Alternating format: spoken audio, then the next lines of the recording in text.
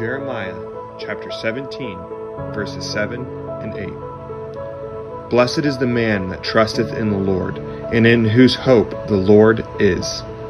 For he shall be as a tree planted by the waters, and that spreadeth out her roots by the river, and shall not see when heat cometh, but her leaf shall be green, and shall not be careful in the year of drought, neither shall cease from yielding fruit.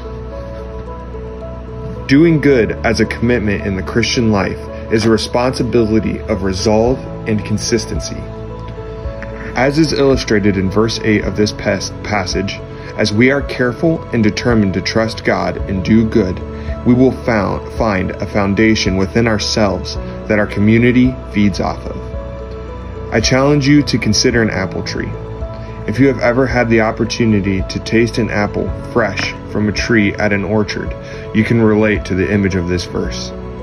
As we trust the Lord and do good, the seed of God within us grows, and with resolve and consistency, a great tree where all who are around can come and find rest, as well as a fruit that is refreshing and overflowing with the sweetness of God's love.